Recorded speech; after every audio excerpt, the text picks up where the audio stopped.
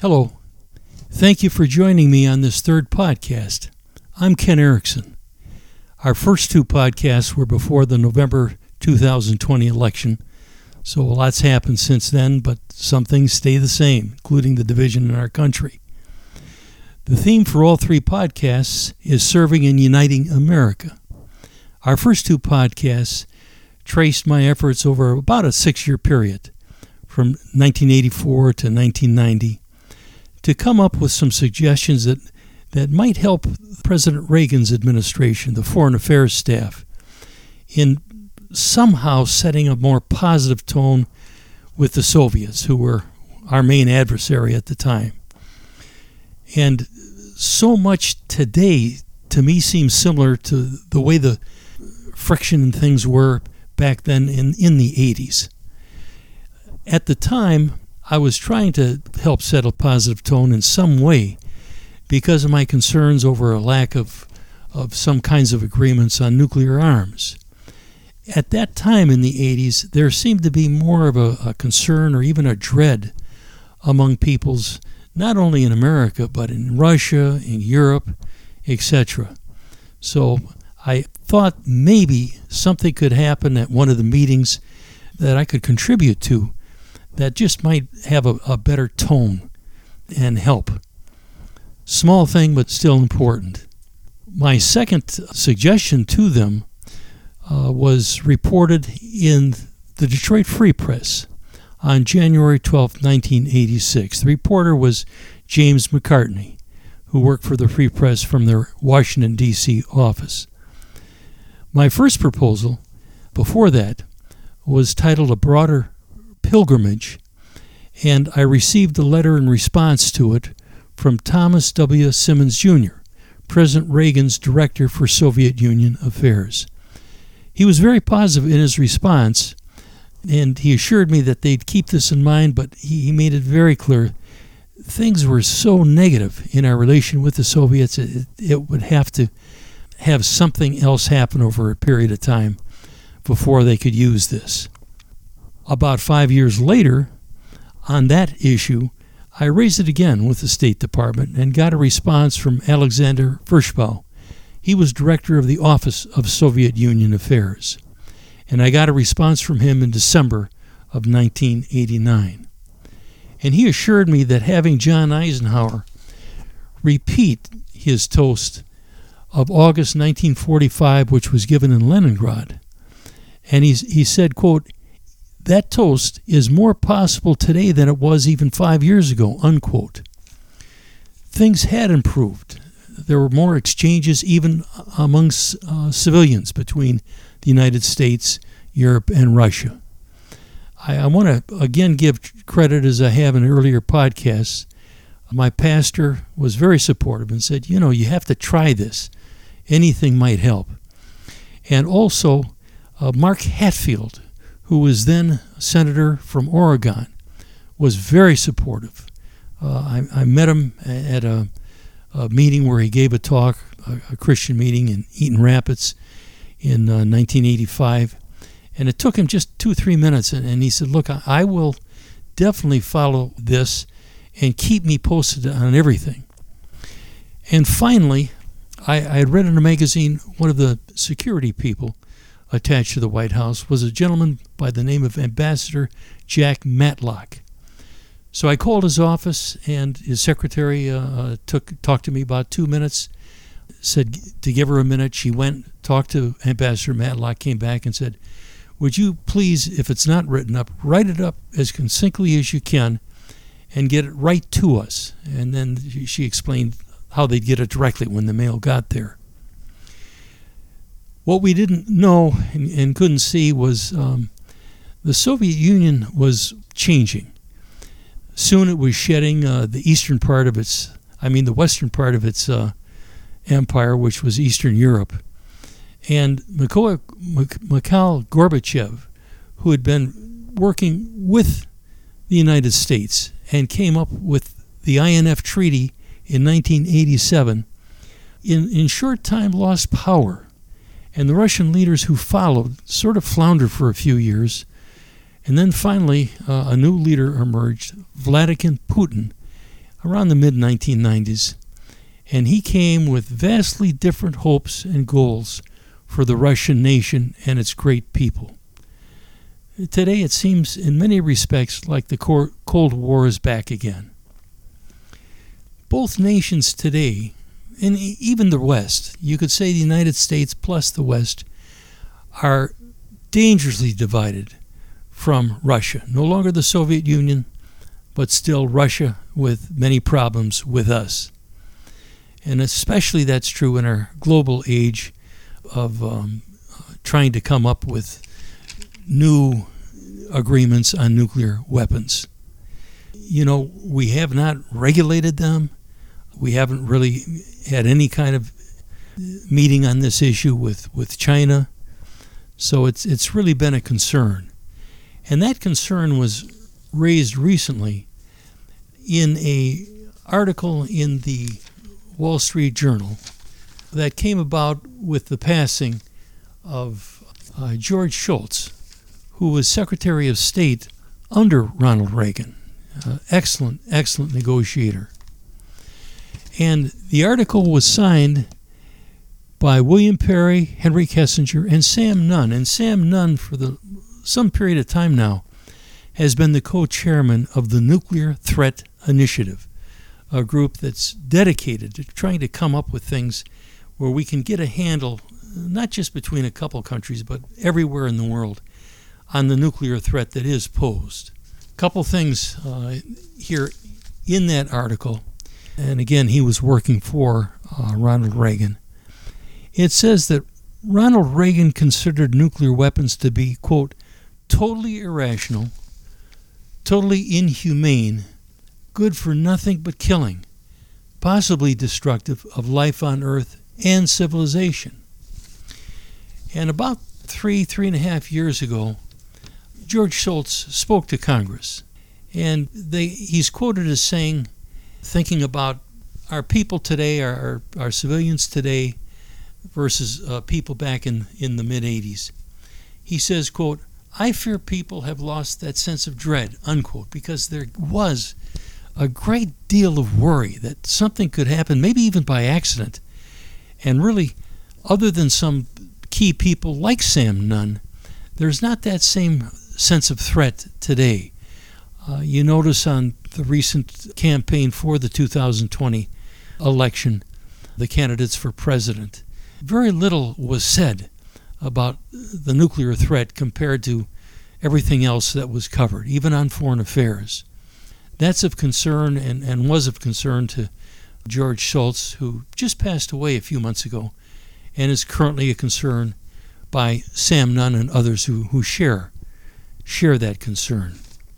The grand theme for all three podcasts, Serving and Uniting America, I now believe can't be separated from our basic imperative to reach out and fully engage with nations and people beyond our borders if we ever hope to unite and serve each other here at home, which is a real concern right now, the way we're divided here at home. If we neglect or abandon our decades-long allies, another concern, especially in these last 4, 5, 6 years, especially including the peoples of NATO countries, we lose the wisdom and the courage and really the numerical strength they bring, which helps us here at home and abroad. And we, in her turn, are able to help them with their ever-changing challenges. If we turn a blind eye to authoritarian adversaries, other kinds of dictators, or worse, if we simply accept the description that dictators and dictator wannabes give us as their excuse, that, look, mind your own business, we'll take care of ours. If you think we have too narrow a national unity, that's your problem. That's not your business. So what happens is we're looking on these dictators who have a national unity, but it's a forced national unity. It's not freely united. And it's devoid of freedom, and you have to look hard to find much justice. So that's a concern, because if freedom is weakened everywhere else, that affects us in ways too, whether we always realize it or not. Leaders like that look on dissent from below as either ill-informed or traitorous, or both. And just as important, any criticism they hear from people abroad, like the United States or Western Europe, they dismissed. They say that, look, these are just outdated observations from powers they see already in decline. And they consider the West and the United States are destined to fade away as far as a leadership role in the world in the approaching decades to come. And they've repeated this over the last several years, but they've even repeated it more recently, even face-to-face during the current Biden administration. Now, most Americans and our leaders today don't accept that the authoritarian government, whether it's of the right or left, makes no difference, can serve to encourage and empower any people and its nation to build an enduring path to a community that is both freely united and prosperous. This is also true, we see, over much of the planet. Many yearn and pray and work hard for true community here at home and abroad. But that mission, our mission too, it's threatened. It's dangerously threatened if community is successfully redefined by these increasing numbers of authoritarian nations. Now, resistance to this new narrative that's popped up is seen today, of course, in places like Myanmar, Belarus, Russia, and you name it. But no one really knows at this point what the final result is going to be. What can we, both citizens here and our government, do today? The Reagan State Department gives us some help here. They have shown us how a steady focus, fueled and guided by truthful discernment, and that's important. You know, we're not going to pretend we're friends. We've never been friends with Russia. We were allies once. There was even some camaraderie. John Eisenhower speaks of this. But we were never friends. So we need to approach our affairs with Russia, and everyone really, with truthful discernment. What do they want? What do we want? And have courage, and very important, have bipartisan mutual respect here at home so we can unite America and be empowered to work with our allies, including NATO, and our other allies, and encourage some, but unfortunately not all, of our adversaries to think, to act, and work together on really making some progress on some of our most challenging central problems that we all face. Where do we start? I suggest we begin with our longtime NATO allies. They're our partners for over 7 decades or longer, and reaching out anew to them can help bring back bipartisanship here at home, while also it can feed the still powerful flame of true democratic freedom abroad. That's really what I'm looking at as our main focus that maybe we haven't always given enough attention to, as a whole society. More specifically, we can begin with revitalizing our alliance, our NATO alliance. And by that I mean making it more credible. We don't want our current other members in NATO to question, look, here they are talking about us being a united group again, but how long is that going to last? Are we going to have someone else come up in just a few years who replaces them and says, maybe it's not in our interest so much, maybe we'll drop out of NATO? So we need to really credibly make clear to them that, we're with you now, but we're with you way beyond now, not just for 40 years, 40 times 4 years, through the rest of this century, at least. That's really the goal that we need to focus on in a responsible way, with the give and take that is necessary with true allies who want the best for all of us and each of us. By building, again, credibly to the rest of the world who we are, what defines NATO's purpose, and proving how we will carry out our missions, NATO's reality is clearly visible to really both our friends and our foes. Now, this is crucial because one of the really threats that we face is if some nation, especially an adversary, makes mistakes and makes a harmful miscalculation about our assessment, about our purpose, about our resolve, about our capabilities. We've got to make sure that they understand just what we're capable of and what our intentions are, because we're not looking to create trouble. We're looking to negotiate with everyone to avoid serious troubles. So we can set a tone for doing this, in part by reconnecting with a brief history of our past. That helps everyone. So we're going to take a quick look here together at NATO from its beginning to its present right now. So let's begin. Both President Truman and President Eisenhower played founding roles in the birth of NATO. Truman quickly saw that containment of the Soviet Union was the only option short of war for protecting recently liberated nations of Western Europe. General Eisenhower became NATO's first Supreme Commander. In her informative book, titled How Ike Led, released last year and reviewed by David Roll, R-O-L-L, Wall Street Journal, August 1st and 2nd, 2020, Susan Eisenhower connects very well Eisenhower's commitment, his service, and really his concerns relating to NATO. He connects that to his increasing worry by 1951 that the likely Republican frontrunner, Robert Taft, who was leading everyone in some polls, still didn't grasp the vital need to fully maintain the NATO alliance of Western nations, those countries bonding together, including us, to protect their hard-won freedom and democracy. Now, here's where years of people come in to being, okay?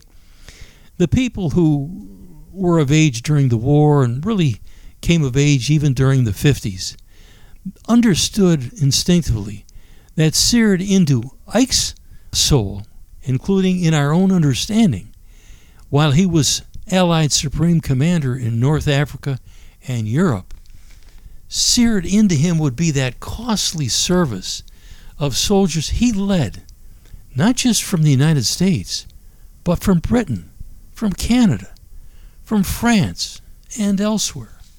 He even oversaw gathering together those Polish soldiers recently released from Soviet prison camps into a fighting force, outfitted them, got them training, and they made their contribution in the stand, the common stand against Hitler. So Americans at that time understood that our country never depended on ourselves alone and our soldiers alone. We depended on allies. Ike also knew very well the horrible price Russia, then our ally, our eastern ally, was paying and would pay until hostilities finally ceased. All of this molded and steered Eisenhower's personal decision to run for the presidency in 1952. He ran, he won the presidency, and served 2 full terms and did a great job. And one of the stances he took as president was making clear to the Russians, we're staying right there with the French and the British in West Berlin, and that's a given. Accept it. And they did. And then after 2 full terms, he passed the presidential baton, to a naval captain, also a veteran of World War II, Jack Kennedy. President Biden, now in office, has consistently supported NATO throughout his political life. He's now working to make NATO, again, clear to everyone that NATO's here to stay. He's working hard to bring some comfort to the worries they've had the last few years, that maybe we're not going to stick with them, and he's off to a good start on that. At the same time, he and his staff are actively seeking a closer and more pragmatic partnership with Republicans in Congress on an array of foreign and domestic challenges. Both Presidents Truman and Eisenhower can today add genuine heft to President Biden's ongoing efforts to forge and carry out bipartisan legislation that reaches and impacts all Americans, even other nations, in the positive, productive direction that delivers measurable results that most Americans and others yearn to experience. Now, it's very easy to face the many winds that oppose us and think, man, oh man, this is just, can we really make progress the way things are? And yeah, there are a lot of opposing winds facing us, facing our adversaries also, we might point out. But really, the most mighty wind of all that we encounter is the bracing wind of hope and change that really works on our behalf if we embrace each other and we embrace the source of that wind and find that that wind is at our back and helps us to accomplish what we need to accomplish. It's a matter of life and death for all of us, really. Both Harry Truman and Dwight Eisenhower have given us their informed grandchildren who are dedicated to our country and its future. Their commitment to NATO is unassailable, a thoughtful expression of their American patriotism. President Biden can at minimum reach out to enlist them or some others like them to help sustain and strengthen NATO to fit really the broad dimensions that both of their grandfathers had in mind. While roving ambassadors to heads of various NATO members, they can target and visit and have interactions with service personnel in each NATO country. They can stay at Allied military bases, naval ports, and strategic air bases. Just as important, they can embrace and applaud our own American service personnel, men and women, wherever across the globe they are serving alongside members of the entire NATO family. Finally, President Biden can periodically remind our citizens and others of the world's last 120 years of history, at a time when our current hold and use of that history, frankly, is tenuous at best. That's a concern shared by many historians about where we are today. Again, I want to refer to another article on that very subject. And here again, it's the Wall Street Journal, this time March 2nd, 2021. And the article is signed by 6 former U.S. education secretaries. I'll mention 2 of them, Arne Duncan, a dedicated Democrat, and Lamar Alexander, a very prolific Republican. Both of these men, Arne Duncan, Lamar Alexander, are pragmatic, practical men. Here's a part of the article. And they're talking, here's the title, America Needs History and Civics Education to Promote Unity. And here's what they say, in part. History, which provides a frame of reference for the present, has been sorely neglected over the past half-century in U.S. schools. This can't continue to be the case. And they mention the same thing, that we've neglected civics. The small disagreement that I'd have is, I'll split the difference with them. I'll say it's 25 years that we have lost more. They point out, especially because of what's been going on, how divided we are, things like that. January 6th, you can come up with other instances of division. The last paragraph. Now the fragility of our democratic institutions is in plain sight. This is the time to give priority to history and civics education for American children. And I think that speaks to a lot of us, whether you're Republican or Democrat or independent. I'm an independent myself. I have been all my life. Okay, so what can we do? Really, where does that leave us?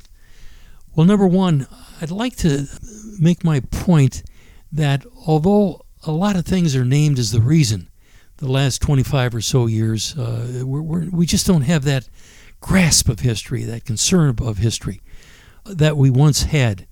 And a lot of things are mentioned. Too many professors on the left. We're just too occupied with the fast movement of our current events, all kinds of things. And I'm going to say all of that's secondary, every bit of it. The primary reason I see for our trouble keeping our grasp on our history the last 100 or so years is that the people we depended on, who we lived with, who we heard on the radio in person, have passed on. The people who were of understanding age in World War II in the late 40s and came of age in the 50s, and therefore had parents and had teachers, as I did, who had served in the war, teachers I had in high school and college. I remember Mr. Terrace, my 10th grade history teacher, who served in the Pacific, but got me thinking when he made the point that there were so many Russian men killed, so many lost, that there was a heck of a imbalance between the number of women and the number of men left alive at the end of the war, to pair up and get married. And, when you come up with numbers like 23, 25, 26 million, I guess it made me understand and appreciate that. Plus all of the other problems that happened.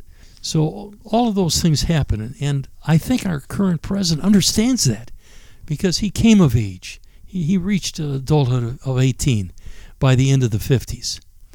So these are the kinds of things that really play a part. And I'll go a step forward, really.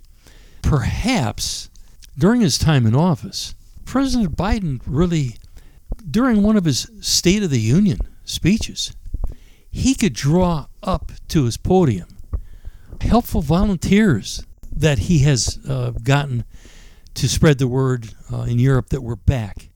Volunteers like the grandchildren of President Truman, President Eisenhower, up to his podium for a stand-up salute and applause from every member of the House and Senate and other guests present in attendance. Following this tribute, the descendants of President Truman can go down eagerly to shake hands and sit then among the Republican members of Congress. The offspring of President Eisenhower's clan will similarly join the Democratic members. Both presidents, we've got to remember, sought to serve the needs of all our people during their White House years. Also, it's important to remember how war influences people. Eisenhower, as Allied Supreme Commander, overseeing the actual assault on D-Day, June 6, 1944, he would, on that day of the invasion of Normandy, that liberation, he would have thought on that very day of his servicemen and their families, the risks they were taking, all those kinds of things that you face, and the irreplaceable human cost of what the world was then witnessing unfolding. Party allegiance played no part in this unfolding drama that day, largely determining when or whether much of Europe would breathe free again.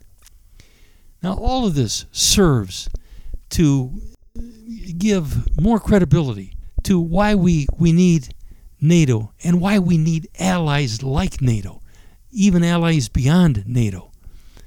It helps all of the people understand that, including the members of NATO themselves, including our other allies, such as in Asia, and including our adversaries, and finally including others who still making up their mind what stand they're going to take.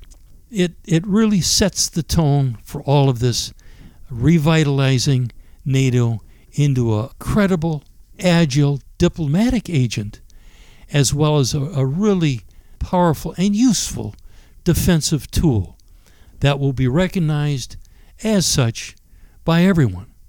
So we look at this and we ask ourselves, well, what else might we do relating to Russia? Never our friend, but once our ally. What could we do today? And if we can't do something today, is there something we possibly could do this year, 2021?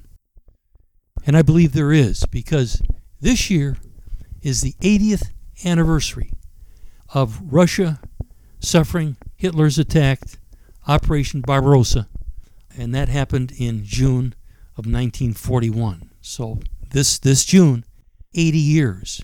And that 6-month period, taking us to the end of really 1941, but we'll celebrate that the end of this year, the 80th year, this December coming up, is a landmark point of history for the whole world. Because by the end of that war, there was tremendous fighting between Russia and Hitler, and also tremendous fighting as we were involved against Imperial Japan. And I feel we need somehow to make a point of that. And really we need to make it not just to the leadership. We need the chance to talk to the Russian people and make that point. The one thing that disappointed me on the first things in the 80s, those 2 suggestions that they took up right away and used, was it was given to the leadership, but it never got to the Russian people. What Ronald Reagan said about the tremendous victory at Stalingrad and the other things he said on behalf about the great Russian people. And the same thing that Max Kampelman, who negotiated the INF Treaty, said to the leadership about the first major victory of all the Allies against Hitler in December of 1941, when the tremendous defense of Moscow by the Russian soldiers and the Russian people as well turned into a rout that pushed the German Huns back far, far, far, hundreds of miles, and they never threatened that again. And I think, frankly, our Secretary of State, Mr. Blinken, could be a tremendous person to give that. And if that goes well, as I think it can, our own president can mark the Battle of Stalingrad just like Ronald Reagan did. And our Secretary of Defense, the following year, could give that excellent toast that John Eisenhower gave in 1945 August, which is a tremendous, tremendous, honest as well salute, which really pleased a Russian gentleman by the name of Marshal Zhukov. Boy, when you're called on him, which is what happened, you want to give a pretty darn good toast. And he rose to the occasion with God's help. God bless all of you. Good health to you. God help our nation. And God help all of us, including reaching out especially to the Russian people, the common people, because that's what these toasts did in all 3 cases as well, especially the toast from John Eisenhower and the comments Churchill even made about the battle over Moscow. So again, God bless to all of you. Thank you very much. God bless. Goodbye.